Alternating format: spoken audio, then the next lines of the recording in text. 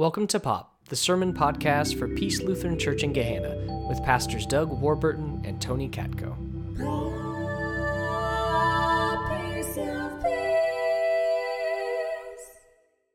Well, good morning. It is good to see some of you again for the second time in 24 hours. Who was here yesterday for the pig out? Woo, what a great day that was. It was amazing. You can see Larry's grill is still here. That beautiful piece of art. Special thank you to Larry and his brother-in-law Jacob, who were here from 2 o'clock Friday night until you ate yesterday, and even beyond that. So thank you to Larry and all of you who helped make yesterday, all of you who volunteered. The band was amazing. It was just a great day. Before I get into the sermon, I did want to say, just make reference to you. Hopefully, those of you who have pledged to Peace received a stewardship letter that was just updating you on our status and also included your giving statement up to the year so far. And as you saw in the letter, and if you haven't seen the letter, we're kind of a typical summer slump that we have every year. It's nothing major, but it's staff has curtailed some of their spending in order to make up the difference, and it's going okay. But just a reminder for you to look at your giving statements, see where you are if you pledged, and just a reminder to do that, because it goes, as you heard, to support the great ministries that we've been talking about, like what we're doing down in Southeast Ohio. So thank you. All right, let's talk about Ruth. And this is a great book of the Bible if you're not familiar with it. It's only 4 chapters long. It's, according to Scripture, an easy read. And it's a great, great story. And so we're looking at this story today to kind of go along with finding God in the ugly, because it is definitely one that does that. But I want to preface the book of Ruth by saying names in Ruth are everything. The names that they reference have great meaning, and they're often hidden meaning, and you don't realize what the names mean. So we're going to point some of that out today. But to give you kind of an example of this, I was doing some research into kind of hidden meanings in names. And the author Charles Dickens, you've heard of this book he wrote called David Copperfield. David Copperfield has a little bit of a hidden meaning in there, in that the initials for David Copperfield are D.C., and when you flop those, it is C.D., the initials of Charles Dickens, because David Copperfield is the closest he ever got to writing his autobiography. And so it's his little secret way of swapping the initials. Now here's an even better one. Some Star Wars fans in here? Okay, 3 of you. The name Darth Vader. You know what that means? Dark Father. Father. It's a little hidden Dutch word in there. Vader means father. Aren't you glad you didn't know that when you started watching the movie? Because you'd have been watching it the whole time going, oh, it's Luke's dad. Oh, okay. I'm your father. So, in Ruth, we're going to get to some names too. And so let me dive in here. And with verse 1, I'm not going to read the whole thing. You're welcome. But verse 1 starts like this. In the days when the judges ruled, there was a famine in the land, and a certain man of Bethlehem in Judah went to live in the country of Moab, he and his wife and 2 sons. The name of the man was Amalek. So they go, what happens here is right away, the storyteller is telling us where this story's headed. So there is a famine in their hometown of Bethlehem. Now this is a bit of an irony, because do you know what Bethlehem means in Hebrew? House of bread. House of bread. I've always loved that, because we worship Jesus, the bread of life, and he comes from a city called House of Bread. And so there is a famine. There is no bread in the house of bread. And so the characters have to flee to Moab. And now this Moab, I'm not going to tell you what that means, because there's kids in the room. Moab it has a meaning too, and if you want to know what it means, I will tell you after the service in private. But Moab is enemy territory. It's important to know that. And so it's that bad. The author is setting the scene that this famine is that devastating. They are this hungry that they are fleeing to enemy territory. So right away we know this is a story that's going to deal with great loss. So the name of the man, as I said, was Elimelech, and the name of his wife was Naomi. And the names of his two sons were Mahlon and Chilion, and they were Ephrathites from Bethlehem in Judah. And they went to the country of Moab and remained there. So Naomi is one of the main characters here, the wife of Elimelech. And her name, Naomi, means, anyone know? Pleasant. Pleasant. It's a nice name, right? Naomi? Pleasant. Now, her sons, unfortunately, are Mahlon and Chilion, and Mahlon means sick, and Chilion means tired. So can you imagine, like, you come wandering into Moab, hey, my name's Naomi, these are my boys, sick and tired. I mean, some of you maybe wanted to name your children that, but sick and tired. And so they flee into this country of Moab, and the story takes a tragic turn pretty quick. As they come to Moab, Naomi loses her husband, he dies, and then both of her sons die. So they flee this country. It doesn't tell us how they died, but they flee their hometown. They end up in Moab, and now Naomi has nothing except her daughter-in-laws because Mahlon and Chilion had married Ruth and Orpah. Now, Q Jones informed me this week, because he is the wealth of all worthless knowledge, that Orpah, do you know what famous person got her name from that? It's not hard to figure out. Oprah. Because somebody mispronounced it all the time, and so she just went with the mispronouncement of the name. So there you go, your worthless trivia for the day. So the story, as I said, so she loses everything except she has her two daughter-in-laws, and she tries to convince them to go on. There's nothing left for them here. I'm not going to be able to provide you with anything. Widows in this day they had no status whatsoever. It's an unfortunate circumstance of being a patriarchal society. And so here I'm going to read from verse 13 now. Would you then refrain from marrying? No, my daughters, it has been far more bitter for me than for you, because the hand of the Lord has turned against me. Then they wept out loud. Orpah kissed her mother-in-law, but Ruth clung to her.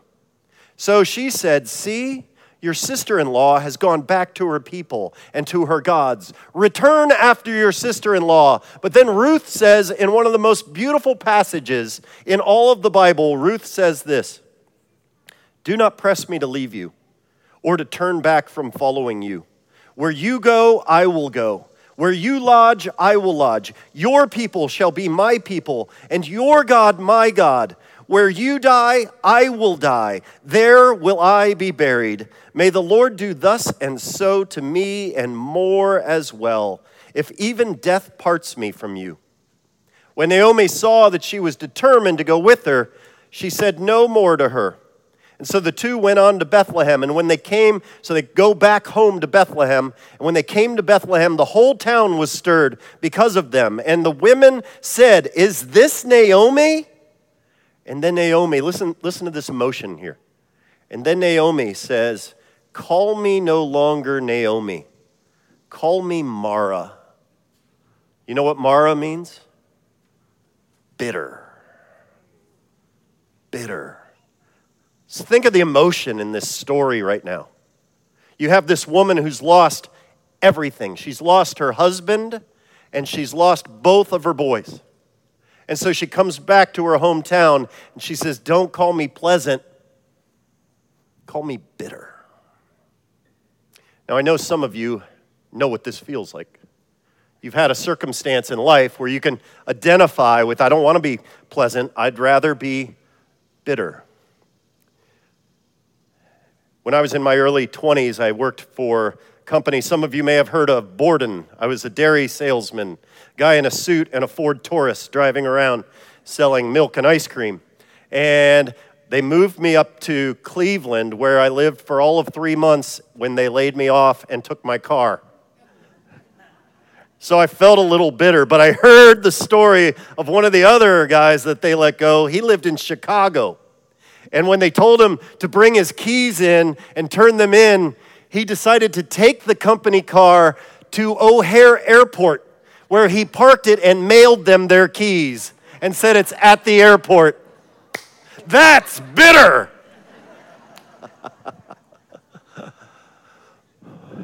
But maybe you've experienced that sort of bitterness in a job loss or some circumstance in life that was unfortunate. But I know some of you have experienced even more profound bitterness than that. Some of you have lost your spouse. Some of you have lost a child. Some of us have gone through the bitterness of divorce. Some of you right now are in the circumstance of life changes. This time of year always sees for the first time people who are going through the emotion of being empty nesters. Just whatever life sometimes throws our way, we can sometimes identify with, you know what, I don't want to be pleasant right now. Don't call me pleasant. Call me anxious. Call me sad. Call me depressed. Call me lonely. We know what that feels like sometimes when we don't feel like being pleasant, but we'd rather be something else. So notice, though, what happens in this story. Ruth has claimed to walk with her through it all. We'll get to Ruth's name in a minute. The story of Naomi feeling stuck. And I want to point out that it's okay for us when we have those emotions. It's okay to have them. They're given to us by God for a reason.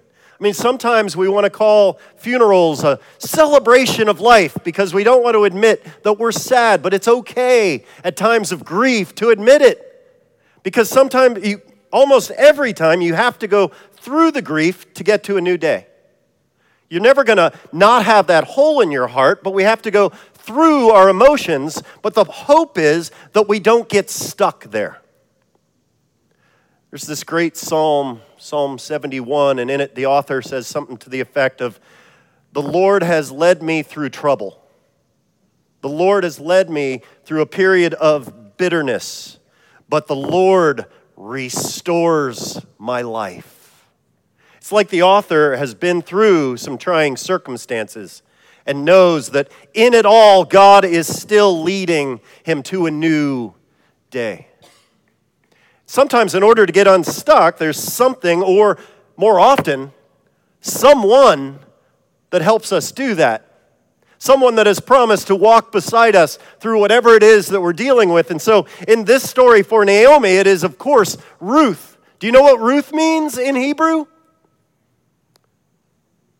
Friendship. Friendship. And nowhere else in Scripture is there a better example of that. And sometimes I think, did Naomi sometimes wake up and just feel like, Ruth, will you just leave me alone? Will you just bug off for a while? Like, I just want to wallow where I am. But I picture like Ruth every morning coming into Naomi's room and saying, nope, get up, come on. We're facing this day and we're facing it together. Whatever it brings, we will face it together. And I'm thinking like, okay, so what does that look like in maybe our worlds to have a friend like that? And maybe for some of you, it's an AA sponsor that has called you out on occasion and has promised to be there calling you, checking in on you. Or maybe for some of you, it's a friend that when you were going through a time, or maybe you're that friend, you call someone up and they're like, no, I don't feel like lunch today. Too bad, I'm picking you up at 11:30. The friend that's not going to take a no, that's going to walk beside you no matter what. So that for Naomi is Ruth. And Ruth, it does this cool thing where she not only provides for her and her mental state, but she wants to make sure she's eating and taken care of. So in the story, Ruth then heads out and she goes to a field, and it says that she goes to this certain field and she gleaned in the field. Now that's hard for us to understand without some context here. In the days of Ruth, in the Bible, it was a commandment from the Torah that farmers were to keep the corner of their field for the down and out, for the oppressed, for people that were hungry. And so the oppressed could go to the corner of that field and they could take some grain, some of the harvest. And so Ruth goes to glean some of this wheat, whatever it is that they're harvesting, and there she looks up and she sees this biblical stud. This is Brad Pitt of the Old Testament. His name is a great name. Boaz. Boaz. Any Boazes in the room? You know what that means? It literally in Hebrew means man of strength, but it could be translated more as a man of honor. This is a good guy. This is a guy who, even though he is feeding this woman who is an alien, a hated alien, he is still offering her some of his harvest. And they have this mutual attraction. And I think it's important to point out, I was talking with Pastor Tony this morning, I think it's important to point out that this is not a case where all of a sudden a man comes and saves the day.